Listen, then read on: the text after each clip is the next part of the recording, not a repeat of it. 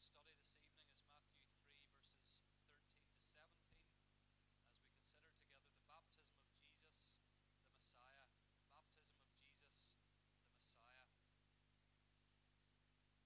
Origin stories have been quite popular in recent years, particularly in the world of movies and films.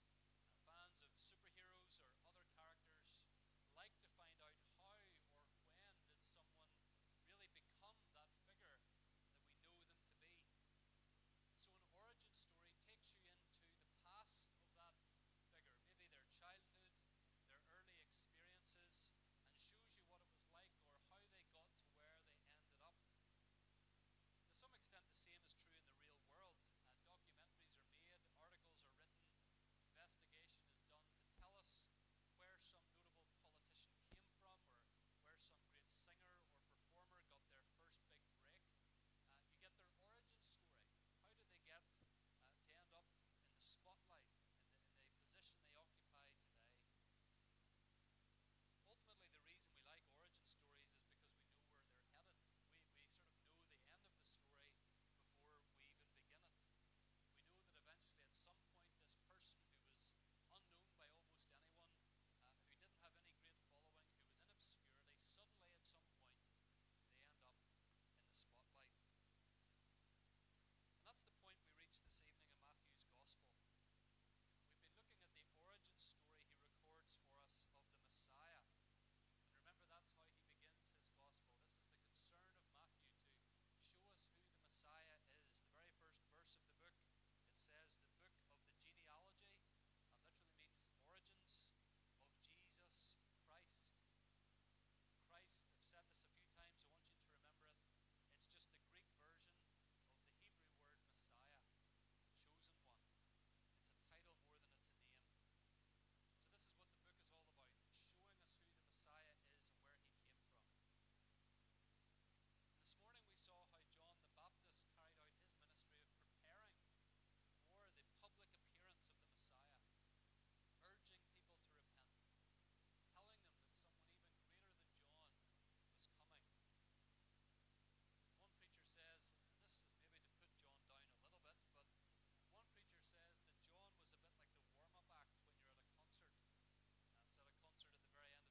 But the warm-up act's fine, and you enjoy it, hopefully,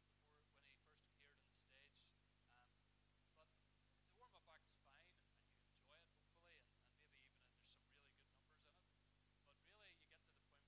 And not to be too insulting of John the Baptist, but essentially that's what he was doing. He was preparing people for the greater one still to come. Now he does come. Look at verse 13. Then Jesus came. Jesus came. The time has come. The origin story is over. The Messiah is here. Jesus' baptism marks his arrival, if you like, on the public stage. But in some ways, and some of the commentators point this out and take this view, the baptism of Jesus is almost not the main thing here for Matthew. Yes, it's important, it's very important, as we'll see, significant, but for Matthew, it's what happened in and around the baptism of Jesus that is almost more important, because it begins his public ministry in such a way as to make clear that this is the Messiah. He is the Son of God. He is to be believed and followed. We'll see why that is as we get into the text. So this evening we want to, as it were, in our mind's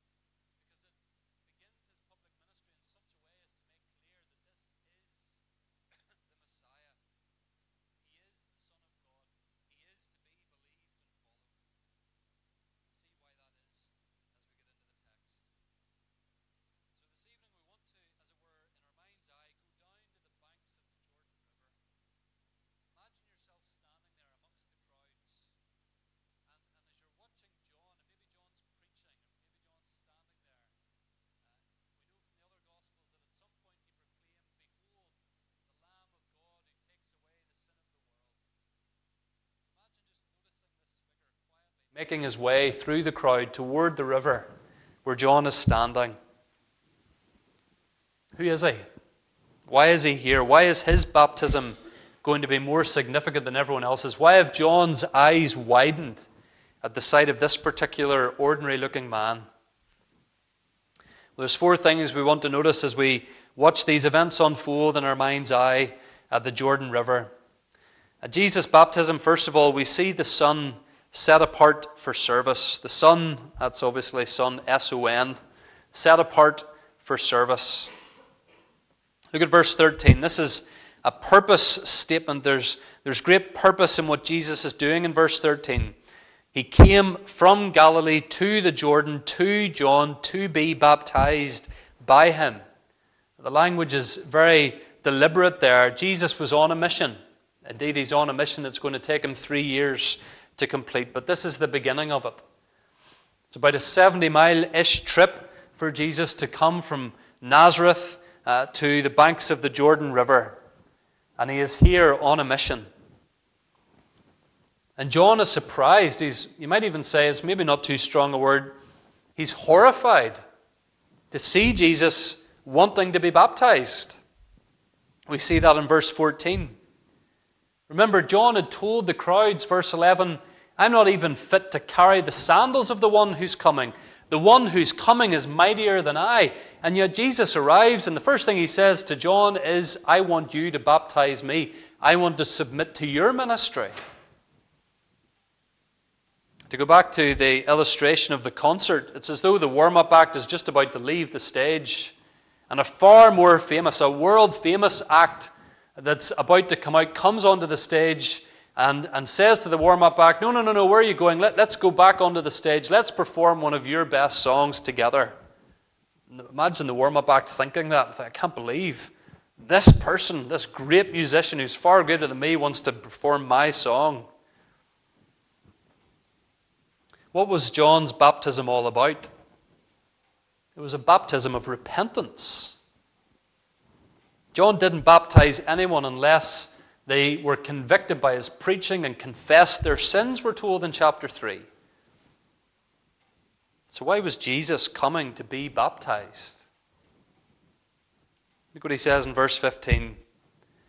Let it be so now, for thus it is fitting for us to fulfill all righteousness. Righteousness, the word has the broad sense of doing right, doing what is good.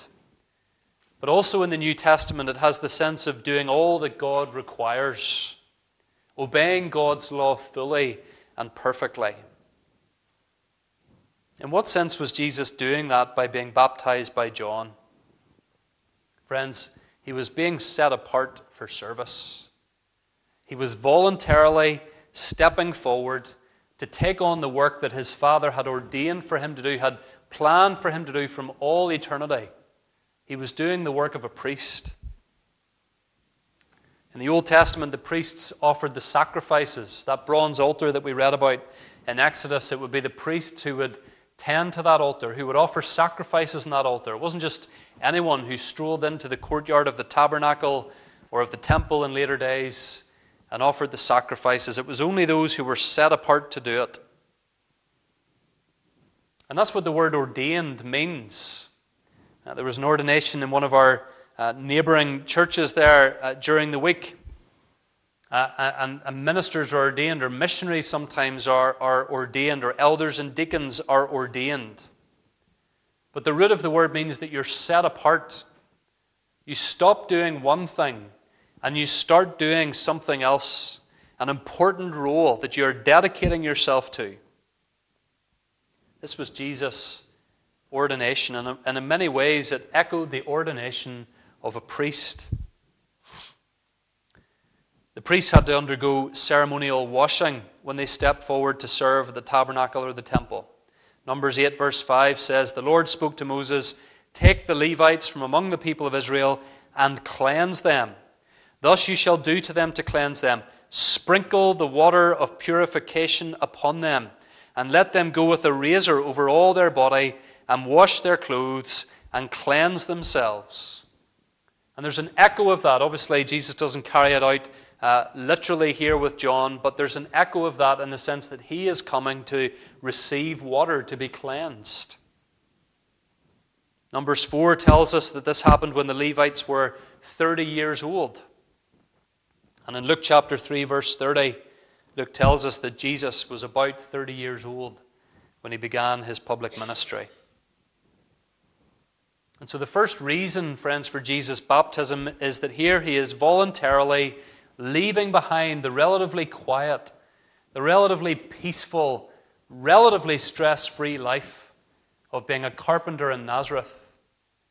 And he is willingly, publicly committing himself to the work that his Father had for him to do, of fulfilling all righteousness, of obeying his Father, and eventually of offering himself the full and final sacrifice for sin. And if the Lord should so call us, friends, there may be many ordinations, if I can use that phrase, that we're to carry out in our lives.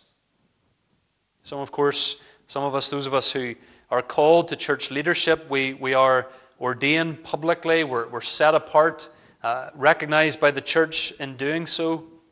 Your elders and your deacons have gone through that. Missionaries go through that. But maybe there are things in your life that you could set apart for the Lord. Maybe there are certain times in your week that you could give to some form of service of the Lord. Someone that you could invest some time in. Maybe there are ministries that the Lord has particularly laid your heart to set aside money for. And you give particularly to whatever particular ministry it is that you have a burden for and an interest in, and you're investing in it by your prayers and by your financial gifting. Maybe there's a particular gift that you have, and in due course God will make it clear to you that you need to be set apart by the church to use that gift. Maybe men, God will call you to be a preacher of the Word of God, or an elder in the local church, or a deacon in the local church. Maybe men or women, the time will come when God sets you apart for mission work, near or far. Here was our Savior undertaking the most costly, the most demanding, the most sacrificial work you could possibly be ordained for, the giving of his life. And he gladly steps forward. And he says, I will fulfill all righteousness, and I will be set apart for the work my Father has for me. Have we got that same ready attitude, friends, to serve in the ways that our Father might have for us to serve? But not only do we see the Son set apart for service at Jesus' baptism, we see the Savior standing in for sinners at Jesus' baptism. And this was the other main reason for his baptism, the Savior standing in for sinners. Again, this is why John was so taken aback, maybe even horrified by Jesus wanting to be baptized. John has been baptizing sinners. The water that he poured upon them symbolized their need for cleansing. Jesus had no need of cleansing. John says to him, it should be you baptizing me. In fact, as we're told in John's Gospel, and of course it's different John who wrote his Gospel, but he tells us about John the Baptist. And in John's Gospel, the words of John the Baptist are recorded for us at this incident. When he saw Jesus approaching, he said, behold, the Lamb of God who takes away the sin of the world. So why is the one who takes away the sin of the world receiving a baptism that sinners receive? Again, John tries to prevent it from happening. Verse 14, one writer points out this is the first time in the New Testament that you read of a follower of Jesus not really understanding Jesus and thinking that they know better than Jesus. John the Baptist would not be the last to make that mistake. But Jesus, you see, had come for this very reason, to stand where sinners ought to stand, to receive what sinners ought to receive. And here he is at the very outset of his ministry, giving us a little hint of what will happen at the climax of his ministry. Here he is showing that he is willing to bear the sins of his people. Here's Jesus saying, what my people ought to receive, I will receive. Where they are, I will come. I will unite myself to them. I will give myself to them. John Calvin says he received the same baptism with us, in the sense that we also receive water baptism today. in order to assure believers that they are engrafted into his body, that they are buried with him in baptism, that they may rise to newness of life. Calvin there quoting from Romans 6 verse 4. Friends, the baptism of Jesus foreshadowed the death of Jesus, the kind of death he was going to die, the death of a substitute. Boys and girls, I've mentioned to you before, you know what a substitute is. It's someone who takes the place of someone else. Someone can't play on during a football or a hockey match. The coach sends in a different player to do the job that the first person was supposed to do. That's Jesus. At his baptism and at his cross, he was doing the job of a substitute. In the Jordan River, Jesus had water poured upon him. At Calvary on the cross, Jesus had the wrath of God poured upon him. He received a baptism of fire. He stood where sinners ought to stand and deserve to stand. So 2 reasons why Jesus was baptized. He was being set apart for service, and he was standing in for sinners. An ordination is usually a joyful moment. I'm sure it was a joyful moment for our neighbouring congregation on Friday night past. It's an encouraging time when someone is brought forward who is committing themselves to the service, the dedicated service of Christ. How much more thankful should we be for the ordination of Jesus? His baptism proves that he would and did obey God perfectly in all things, Romans 5:19. For as by the one man's disobedience the many were made sinners, so by the one man's obedience the many will be made righteous. Jesus received this baptism, friends, for you. And he received that baptism of fire on the cross as well for you. Jesus stood at the Jordan River and he was nailed to the cross for our anger, our impatience, our lust, our laziness, our selfishness. Jesus willingly stepped forward and said, I'll have the wrath of God poured upon me for their shame, their idolatry, their sin. I'm willing to be set apart to obey my Father. This wasn't the kind of Messiah people expected, but it's exactly the kind of Messiah we needed. So at his baptism, we see the Son of God set apart for service. We see the Savior standing in for sinners. Thirdly, we see the Spirit's power provided. The Spirit's power provided. Look at verse 16. And when Jesus was baptized, immediately he went up from the water, and behold, the heavens were opened to him, and he saw the Spirit of God descending like a dove and coming to rest on him. The heavens were opened, we're told. The language there is of receiving a vision or getting a glimpse into heaven itself. This is the kind of language that we see sometimes in the prophets, particularly in the prophecy of Ezekiel. It begins with these words.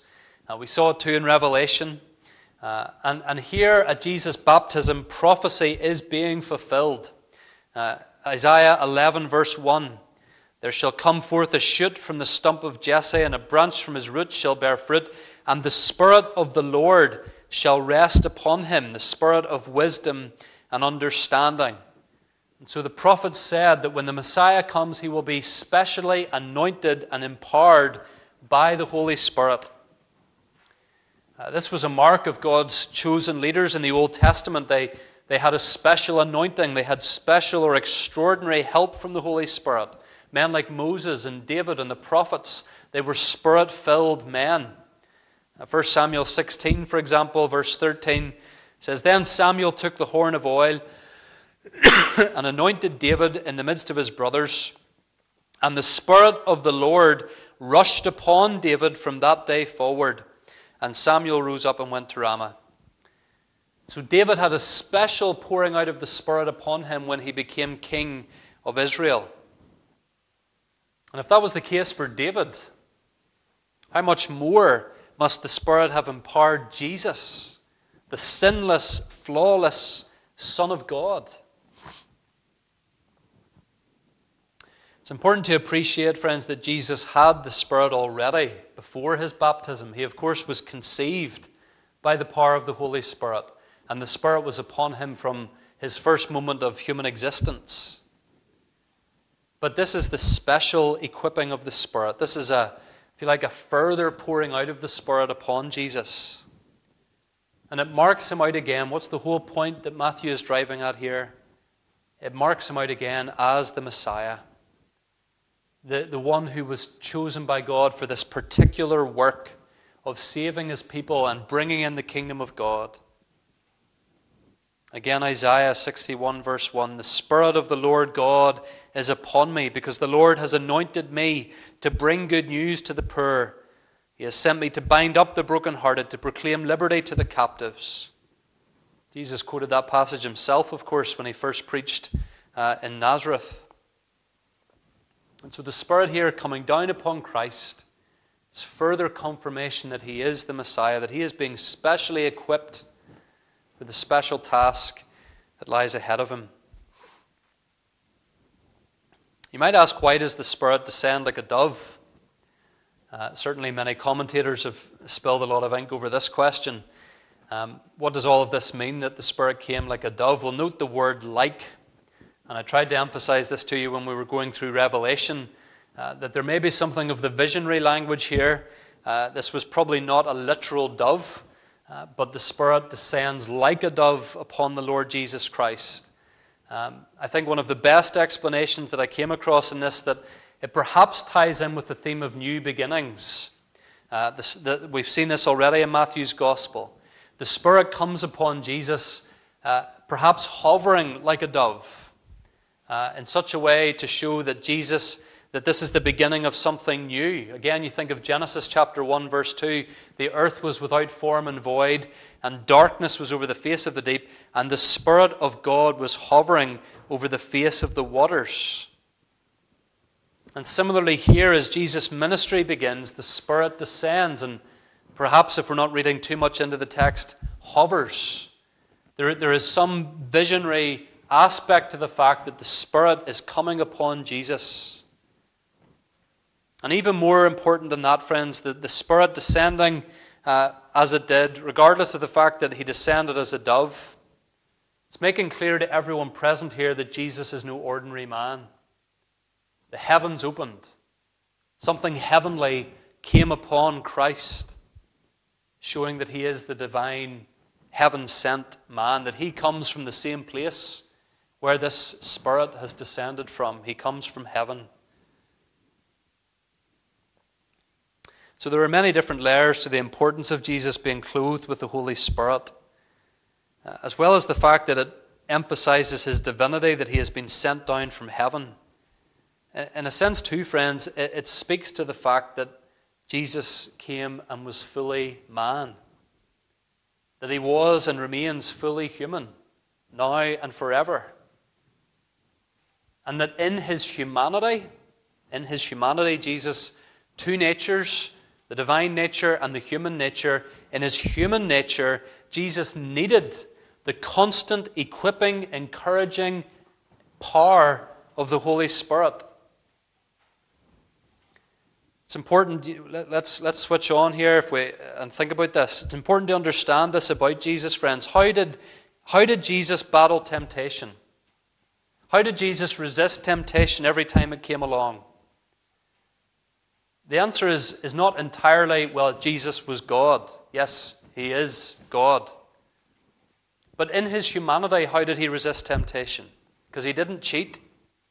He really had to face the pressures of the world, the temptations of Satan. The answer is that he did it by the power of the Holy Spirit. Everything Jesus did in his life, his fulfilling all righteousness in his humanity, was the power of the Holy Spirit. And if Jesus needed the Spirit, friends, how much more do we need the Spirit? Jesus prayed day after day after day. In the Gospel of Luke, we're told that he would often withdraw to lonely or desolate places to pray. On another occasion, Luke tells us that Jesus rejoiced in the Spirit. Luke 10, verse 21. Being full of the Spirit prompted Jesus to praise God. And so if we want to know what it means to be full of the Holy Spirit, Jesus is our perfect example. Here are the true signs of someone full of the Holy Spirit: prayer, praise, self-sacrificing service. Prayer, praise, self-sacrificing service. And in the course of that service, the fruit of the Spirit will be evident: love, joy, peace, patience, and so forth, that Paul speaks of in Galatians 5. Jesus models what it means to be full of the Spirit. It is not about dramatic gifts of prophecy or speaking in languages primarily. It's about humble service. It's about fighting temptation, wrestling in prayer, praising God's name. If you're a Christian, you have the Holy Spirit. We touched on this morning. It's not possible to be a Christian that doesn't have the Holy Spirit within you. Paul says in Ephesians 1:13, in him, that's in Christ, when you heard the word of truth, the gospel of your salvation, and believed in him, you were sealed with the promised Holy Spirit. So we do have the power of the Holy Spirit available to us if we're Christians. The question is only, are we using the power that we have available to us? Are we asking for it? Are we making use of it? Most of us probably have a lawnmower in the garage. Come March or April, we'll get it out again and start cutting the grass. Imagine if instead of using the lawnmower, you saw your neighbour out cutting the grass with a pair of kitchen scissors. How foolish would that look? You think, why are they wasting all that time and effort when there is far greater power available to them? And yet so often, in the situations we find ourselves facing as Christians, that's the equivalent of what we're doing. Because we're not bringing whatever the problem is to God in prayer. We're not recognizing our deficiencies and asking for the power of the Holy Spirit to fill up where we lack. We're not committing situations, conversations, gospel opportunities to the Lord in prayer. We head into all kinds of challenges, big and small, every day, acting like atheists, acting as though there is no power available to us for the things that we need. The mark of whether a Christian is a Spirit-filled Christian or a church is a Spirit-filled church is not primarily about gifts or about the miraculous gifts, but how well attended are the prayer meetings?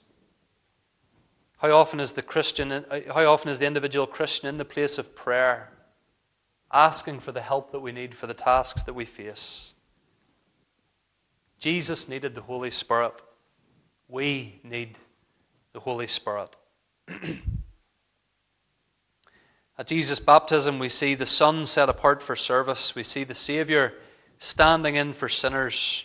We see the Spirit's power poured out. And finally, we see the Father's pleasure proclaimed. The Father's pleasure proclaimed. Look at verse 17. Behold, a voice from heaven said, "This is my beloved Son, with whom I am well pleased." Most remarkable about the baptism of Jesus is the fact that it was what we would call a Trinitarian event, if I can use that phrase that way. What I mean is, here we see the Son is baptized, the Spirit descends, and the Father speaks. If you ever have the opportunity to speak to a Jehovah's Witness or Mormon or some of the other sects, or a Muslim as well, they obviously don't believe in the Trinity, here's one of the places to take them and have them explain to you what is going on here. And when they can't explain it, with grace and wisdom, you explain it to them. That this is where we see evidence of the Trinity. And the Trinity, if you like, are giving their seal of approval to the baptism of Jesus and to the ministry of Jesus that will follow on from his baptism. There's more weight to this event because the Spirit descends and because the Father speaks. If you think of some of the big events that you watch on TV, maybe Wimbledon in the summer, or a royal wedding, or many of us, I'm sure, watched the Queen's funeral last year. And sometimes it's a case of watching and spotting who's who and who's turned up. It adds weight to the occasion if you can say, well, so-and-so was there. Wow, they turned up. And you take a note of all the big names that arrive on the scene. Friends, the Trinity arrive at the scene of Jesus' baptism. This is the public unveiling of the Messiah. And this is further proof that he is the Messiah. The Spirit anoints him. The Father declares his pleasure in him. The Father is really saying to everyone, look, here he is. Here's the one I sent down to you. J.C. Ryle has a lovely comment, his great little books on the Gospels. He says at this point, it was the whole Trinity which at the beginning of creation said, let us make man. It was the whole Trinity again, which at the beginning of the Gospel seemed to say, let us save man. And with the world watching on, the Father proclaims his pleasure in Jesus of Nazareth and publicly declares him to be my beloved Son. He is the Son of God. He is the Messiah. He is to be believed. And alert Jewish men and women, if they heard this, and we believe that they did, those who were watching on, they might have thought of Isaiah 42 and verse 1. Behold, my servant, whom I uphold, my chosen, in whom my soul delights. I have put my Spirit upon him. He will bring forth justice to the nations. Here is the Father saying, this is the one, my beloved Son. If you're a Christian this evening, do you realize that this is the Father's verdict on you? John says in 1 John 3 verse 2, Beloved, we are God's children now. Beloved, we are God's children. This is my beloved Son. Paul says in Romans 8 verse 13, For if you live according to the flesh, you will die. But if by the Spirit you put to death the deeds of the body, you will live. For all who are led by the Spirit of God are sons of God. If you're full of the Spirit, you're a son of God. If you belong to the Lord Jesus Christ, the beloved Son, you're a beloved son. Sons can pray. Sons are loved. Sons can trust their father. Sons know that their father knows what is best for them. That's your position this evening. If you know and love the Lord Jesus Christ, you are a beloved child of the Father. Do you realize that the Father's verdict on Christ is his verdict on you despite all your sin? You're not primarily, your primary identity in the eyes of your Father this evening is not sinner, but son, beloved son. But not only that, as we think about what the Father said here about the Son, not only do we need to realize that this is his verdict on us if we belong to Christ, but perhaps we need to ask ourselves, do you share the Father's pleasure in the Son? Do you hold the same opinion of Jesus as the Father in heaven did? That he is the one sent down from heaven, that he is the one to be believed? Have you committed yourself to him? Do you have union with Christ? Have you been baptized? Have you received that outward sign because of the physical inward change that you know that you need? Or have you rejected the Son, the one that heaven says is the Messiah? John Flavel, great Puritan writer, he preached wonderful sermons on the person and work of Jesus. He preached one on that most well-known of verses, John 3:16. For God so loved the world that he gave his only Son, that whoever believes in him should not perish but have eternal life. And commenting on that verse, Flavel says, the greatest love that has ever been displayed in this world is the Father giving his precious Son to the world. That being the case, it follows, he says, that the greatest evil and wickedness would be in despising and rejecting that Son. Are you guilty of rejecting him this evening? Are you guilty of that great wickedness? Or have you received the Son If you recognize that he has stood in your place, taken your punishment, and made you a child of God. So will you not declare, as God himself did, that all your pleasure is in Jesus Christ?